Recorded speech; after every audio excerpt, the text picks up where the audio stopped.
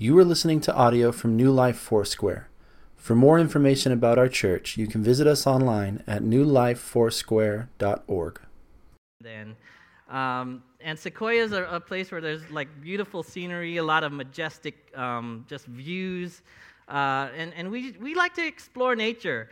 But one thing, if you're not a survivalist, if you're not like someone who enjoys camping a lot, you got to be aware that when you go to these places, there's wildlife, and the last thing that you want to happen is to get lost in the woods. So guess what happened to us? We got lost in the woods. Yeah. So we parked at the visitor center. We hiked up this paved road to Morro Rock, the bottom of Morro Rock. We took this flight of stairs up, and we enjoyed some time up there. Really nice, grand views of the canyon and the mountains. And then on our way back, I told my family, hey, there's a trail here that cuts through the forest, and we're going to see all these big trees at Sequoia National Park, right? So why don't we just cut through this trail, take the trail back to the car, and we'll just kind of have a little adventure here. So there was a trail. It was marked, and you could tell that people had walked on this trail, and there were patches of snow still because it had snowed a couple weeks back. And you could tell that people had walked through the snow. There were footprints through the snow. So we followed patches of footprints, trailed, and back to footprints, and back to trail, and we're like, okay, why is it taking so long to get back to our car? We ended up at this sign that said Bear Hill. And my wife freaked out a little bit, and she's like, I can't believe, probably in her head, she's thinking, I can't believe we didn't just take the regular route back to our car. Why'd you have to take us on this, trail that leads to bears? Thank God there were no bears. I got hungry in the middle of so I took out my snacks, and she's like, put that back in your backpack. We do not want to attract the bears. So I was like, are you kidding me? We're hungry here. Like, just have a snack. But eventually we made it. It took twice as much time, and it was twice the distance, but it was great exercise. So I think I lost weight, maybe. But anyway, it was a reminder. It was like a metaphor for me, how oftentimes we try to follow our own path. We try to do things our own way, and we realize that,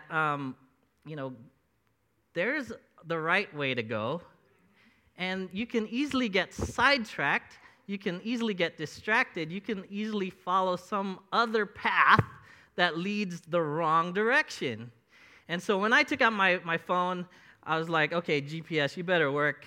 And it did, thank God, and it pointed us in the right direction. It corrected our course back to where we were supposed to go.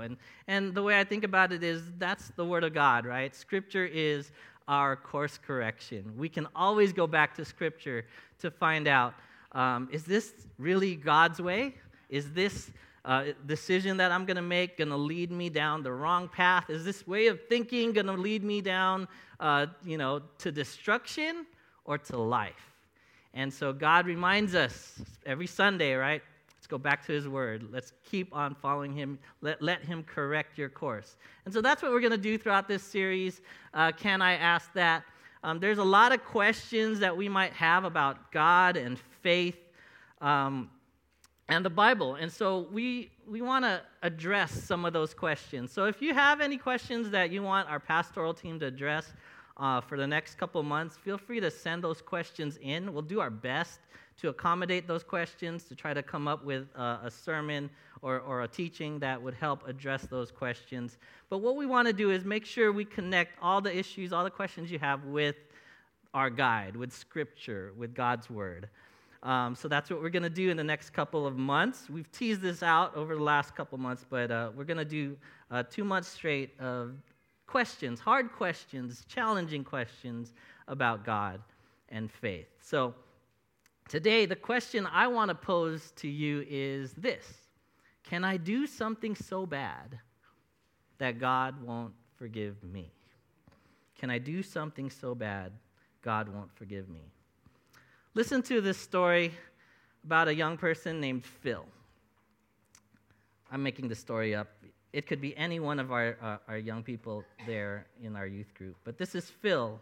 He was a high school kid. He was a normal, typical teenager. He didn't get into trouble. He was a nice kid. He was smart. And at one time, his friend Levi invited Phil to youth camp. Did anyone go to youth camp here? Any of you? Oh, the young people are over there. But okay, so I preached this like at Norwalk, and there were so many young people here. But so he went to youth camp, and at youth camp, if you've ever been to a youth camp, they're awesome. You're just saturated in the presence of God. And so Phil went to youth camp. He received Christ as his Lord and Savior, and after camp, Phil kept coming to church. He loved church. He loved hanging out with youth group. Of course, the guys were cool and the girls were cute. That's why he kept coming to youth group, right? But then after spring break, Pastor Mike noticed that Phil wasn't showing up to youth group anymore.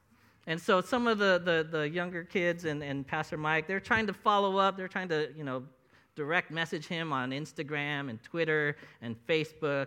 Maybe not Facebook. Okay, but so Phil never responded. He was kind of away. And so Mike asked Phil's friend Levi, "Hey, what's going on? Where's Levi? Where's Phil? What's going on?"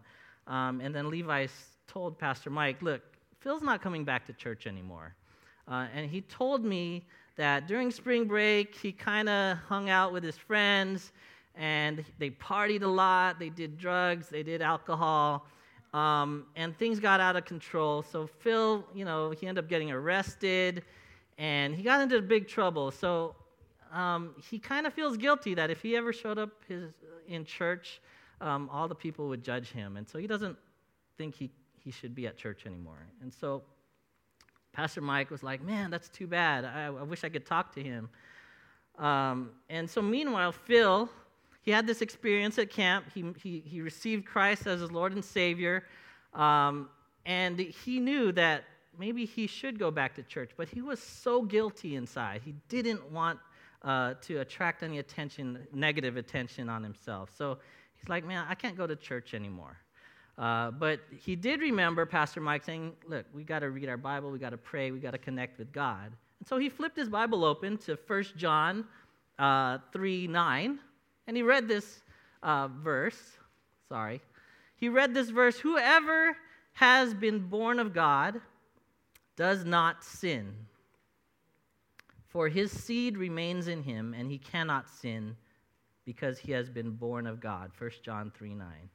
Whoever has been born of God does not sin, and he cannot sin because he's been born of God. And so after reading this passage, Phil felt defeated. He said, "Man, the Bible tells me there's no hope.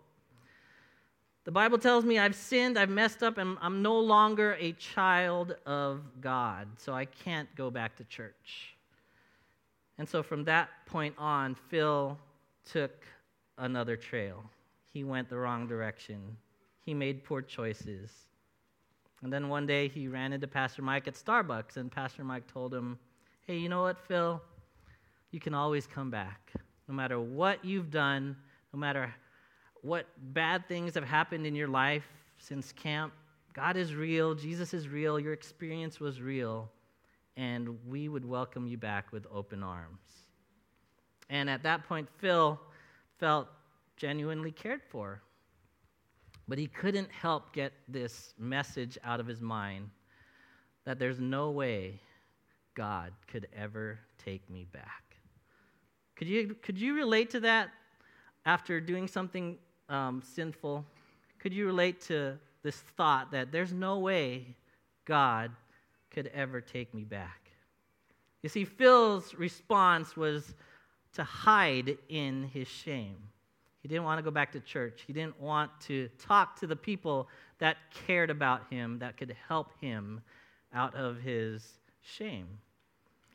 Phil's dad rejected him, saying, "You're no good, you're worthless." And so he probably viewed God that same way, that God couldn't accept him anymore. He was unforgivable. So have you ever thought that you were beyond redemption?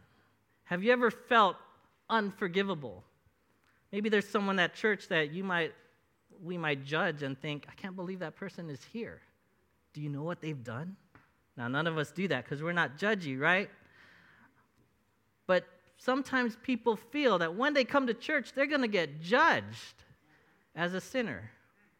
Now, how many of us here have sinned since Easter Sunday last week? Anybody? Lying's a sin? Okay.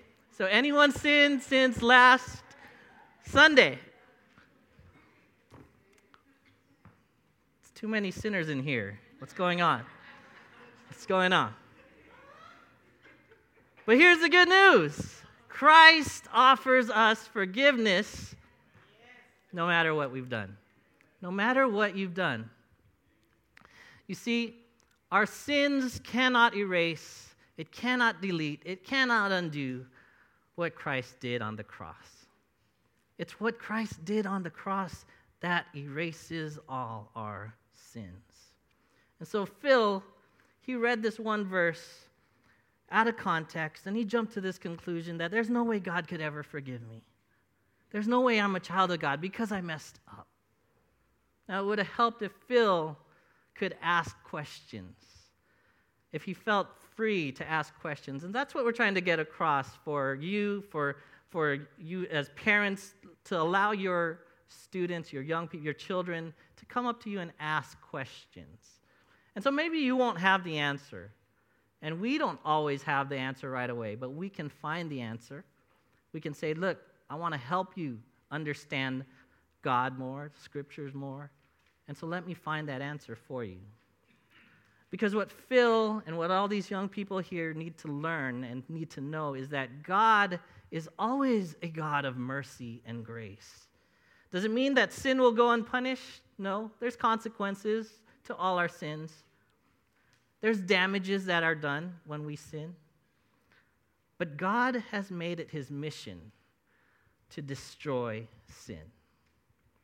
He's made a way for us to overcome sin through his Son, Jesus Christ. Jesus was sinless. He never made a mistake. But all of us have sinned. The Greek word for sin is hamartia. Say hamartia. It means to miss the mark. It's a word that's borrowed from archery. Anyone here like to do archery? It's when an archer shoots the arrow and hits the target. But if he misses the target, it's hamartia. He's off the mark. He's missed it. And so with our sins, God has set the mark. And oftentimes we fall short of that mark, of that standard. And so in the Garden of Eden, remember, Adam and Eve ate the forbidden fruit. They missed the mark. And they sinned against God. And as a result, every human being that ever came into existence after them has this sin nature, a nature that opposes the way of God. The Bible tells us, it's clear, in 1 Kings 8:46, there's no one who does not sin. Psalm 14:3, all have turned away, all have become corrupt. There's no one who does good, not even one. Romans 3:23, all have sinned and fall short of the glory of God.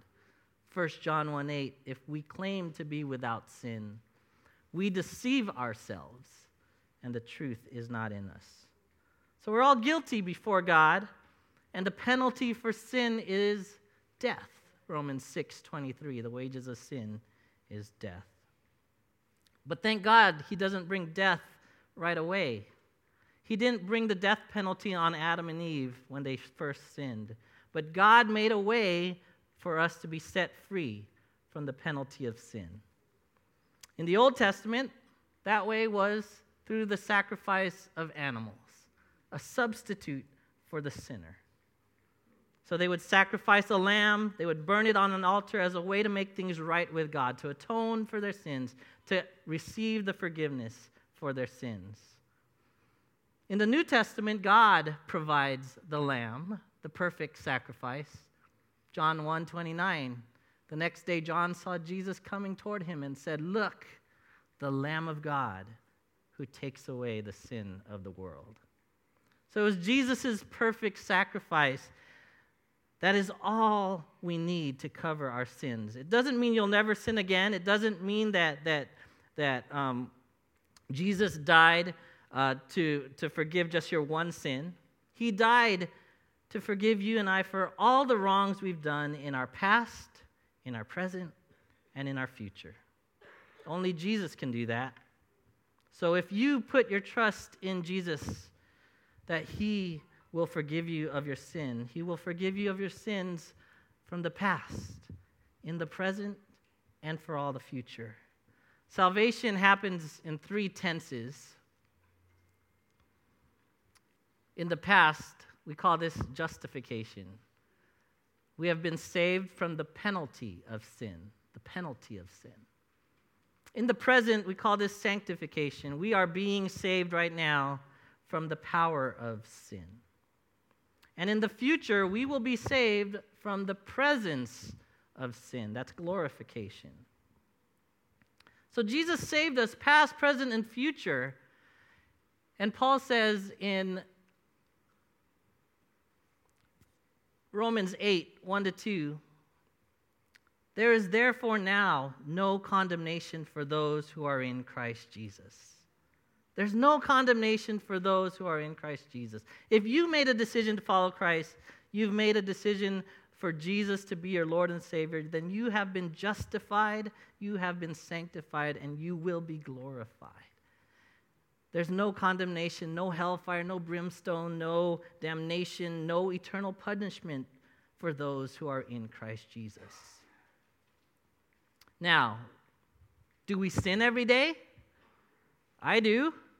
So what's up with that, Christians? Why? Why do we struggle through sins every day? Well, every day we have a choice, right? We wake up. We don't wake up saying, you know what, God, I think I'm going to sin today. No, we wake up and we got to ask God, look, I'm going to go through all the same temptations that I went through before I became a believer. And it's up to you, Jesus, to help me, to sanctify me, to purify me, to save me from the power of sin in my life so that I can live today without sin. The Bible talks about this war that's waging inside of us. 1 Peter 2:11 says, "Dear friends, I urge you as foreigners and exiles to abstain from sinful desires which wage war against your soul." We got some time between now and when Jesus comes. I don't know how long that is, but between now and when Jesus comes, we're going to make mistakes. We're going to struggle with sin. But when we do mess up and when we do make mistakes, the Bible tells us if we confess our sins, He is faithful and just and will forgive us our sins and purify us from all unrighteousness. Isn't that good news? So when you and I sin as Christians, it doesn't affect our standing before God. It doesn't erase anything that Jesus did for us. We're still saved. We're still forgiven. We might be disciplined. We might face consequences for our sins, and those sins might have a negative effect on other people. But God is faithful to forgive us again and again. Every time we confess, every time we say, Lord, forgive me of my sins, He will cleanse us from all unrighteousness. Now, what if I keep on sinning? Doesn't that just mean God's going to be more gracious and merciful to me? Doesn't that mean God's going to keep forgiving me? Well, yeah, but why should we keep on sinning? Romans 6, 1-2. First of all, Romans 5 at the end, where sin increased, grace increased all the more. But Paul says here, what shall we say then? Shall we go on sinning so that grace may increase? By no means. We are those who have died to sin. How can we live in it any longer? So even though as Christians we still sin, we shouldn't think that it's okay to keep on sinning. We shouldn't think that God's just going to keep forgiving me. I'm just going to go ahead and sin. No, what the Bible is talking about is when we read 1 John 3:9, whoever has been born of God does not sin. It's really saying whoever has been born of God does not continue to sin. We don't have this mindset of rebelling against God. For His seed remains in him, and he cannot continue to sin because he's been born of God. It doesn't say Christians will never sin again. It says Christians don't have this mindset that they're going to rebel against God and keep practicing a sin. Because if you keep rebelling against God, if you keep sinning and saying, I don't want God's forgiveness, then I got to question whether or not you really are trusting in Jesus Christ. So we got to ask ourselves, am I really born of God? Am I following God? Am I stuck in this pattern of sin because I don't care about God, or because I'm just struggling and I need God to purify me? So there's two decisions we can make. We can go our own way, or we can get corrected back to God. The Bible says if we confess our sins, he's faithful and just to forgive us our sins and cleanse us from all unrighteousness. Don't deny your sin. Don't pretend it's not there, because the Bible says the truth is not in you. So confess. Could you tell that to your neighbor? Confess your sins and he will forgive you. But Pastor, are you sure that Christ can forgive all our sins? What about the really bad ones? Like what? Adultery? Murder? Someone in the Bible committed both of these. King David, remember him? King David, the man after God's own heart, committed both adultery and murder. He slept with Bathsheba, the wife of Uriah, and then when she got pregnant, tried to cover it up by orchestrating Uriah's death in battle. But then King David repented.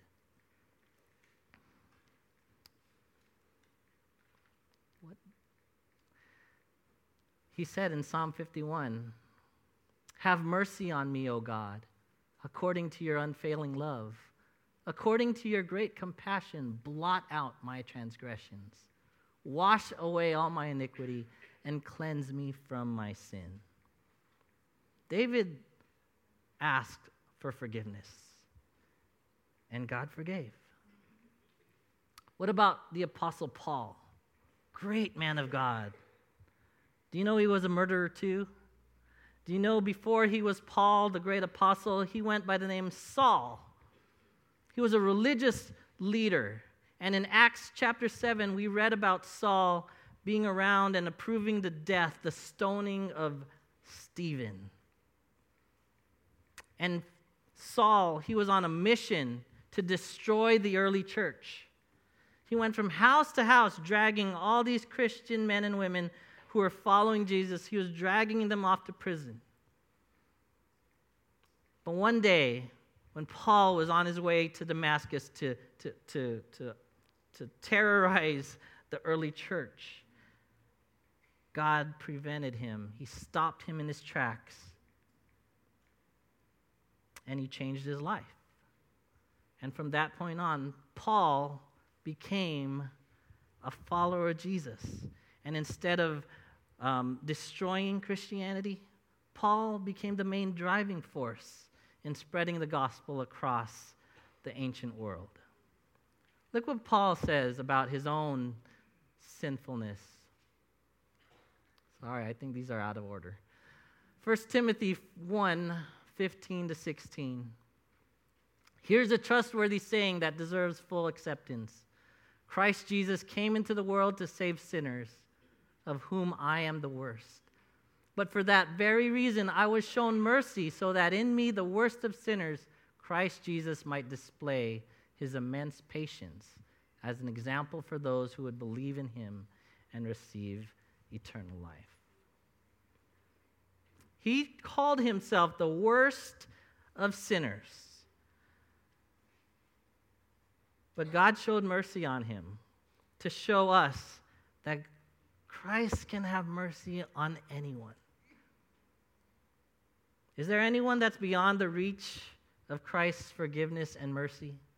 Anyone that God cannot forgive? Nobody. Paul knew he had a very evil past. He knew all the atrocities he did.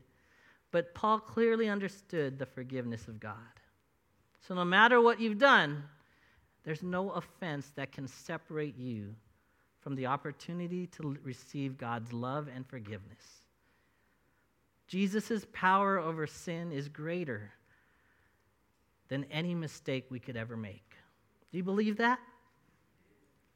But Pastor, what if I commit the unpardonable sin? You heard of that? The unforgivable sin? There's one sin that Jesus refers to as being unforgivable. It's in Mark 3:28-29. A few months back, I was at the Norwalk youth group, and one of the young people came up to me and asked me, Pastor, I think I committed the unpardonable sin. I'm scared. And I asked him, what is the unpardonable sin? And he correctly answered, it's blasphemy against the Holy Spirit. Blasphemy against the Holy Spirit. So I looked at him, I'm like, okay, why do you think that you have probably crossed the line into committing the unpardonable sin? And he looked at me, he was confused. He was like, that's what I want to know.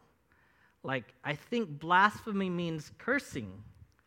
And I curse a lot. I swear a lot. I use a lot of profanity. Does that mean I've committed blasphemy against the Holy Spirit? And I looked in his eyes and I said, brother, you did not commit blasphemy against the Holy Spirit. God can forgive you of your mouth, right? It's not just about cursing. It's not just about swearing, because if it was, how many of us would have committed the unpardonable sin? You don't have to raise your hands. If he said bad words, if he used swear words, right? If he's uttered profanity, it doesn't mean he's committed an unforgivable sin. Because what is the unforgivable sin? What is blasphemy against the Holy Spirit? Mark 3:28-29. Let me see if it's here. Oh, there it is.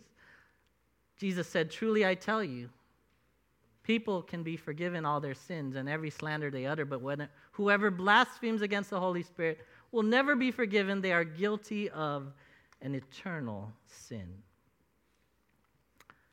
In the context of this passage, the unpardonable sin refers to Jesus getting accused of using the power of demons.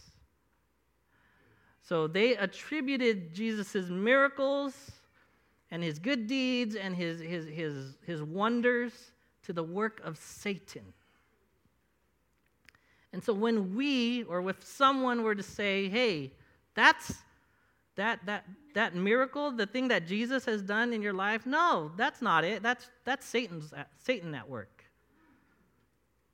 And if someone continually rejects what God has done, no, the cross, that's Satan's work. If someone continues to reject what Christ has done and attributes that work to Satan, to evil,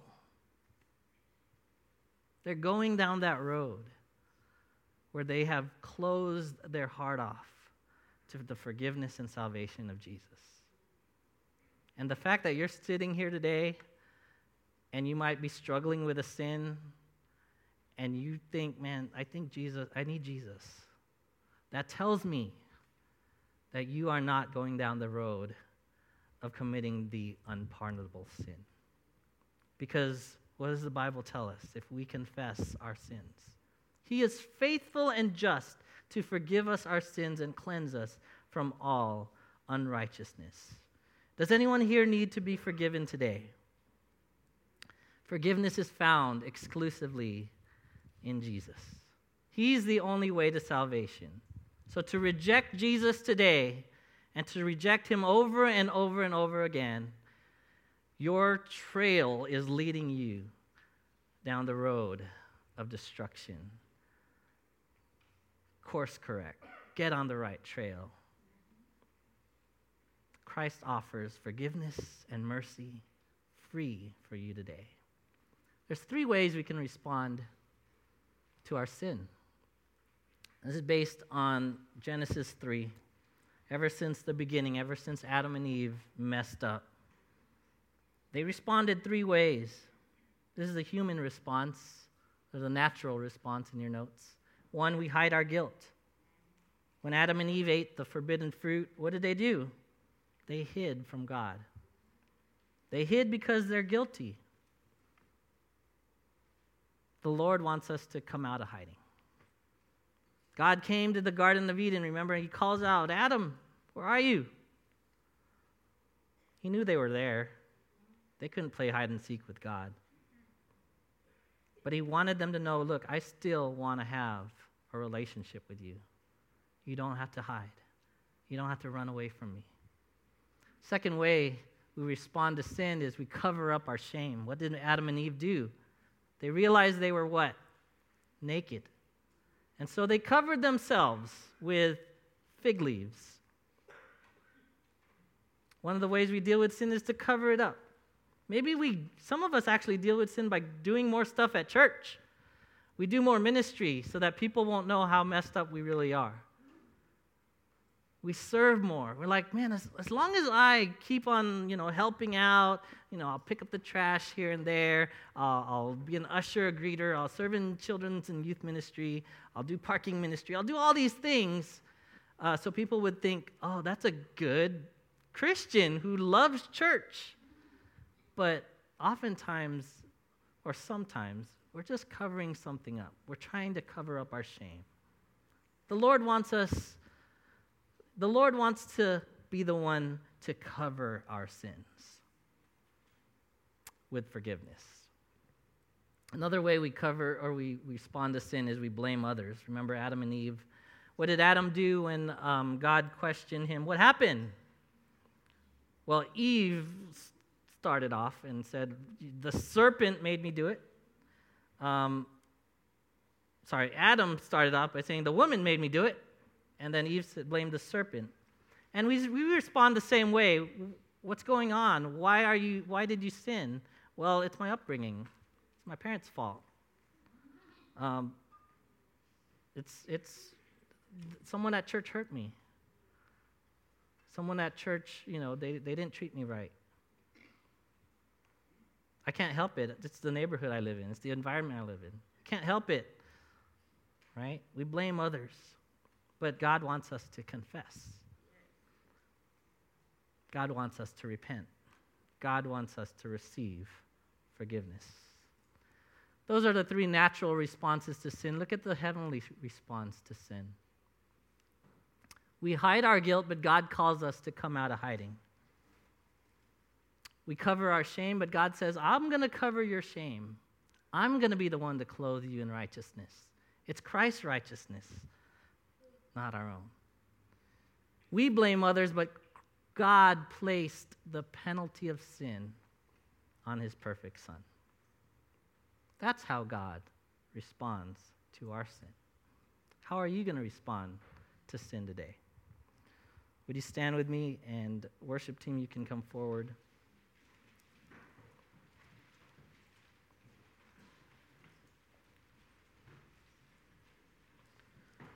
There's one more story I want to share. There was a woman caught in adultery in John chapter 8. The religious leaders brought her in front of Jesus and said, look, Jesus, the law of Moses commands us. She has to die. We have to stone her. What do you have to say about that, Jesus? And Jesus begins to write something on the ground with his finger.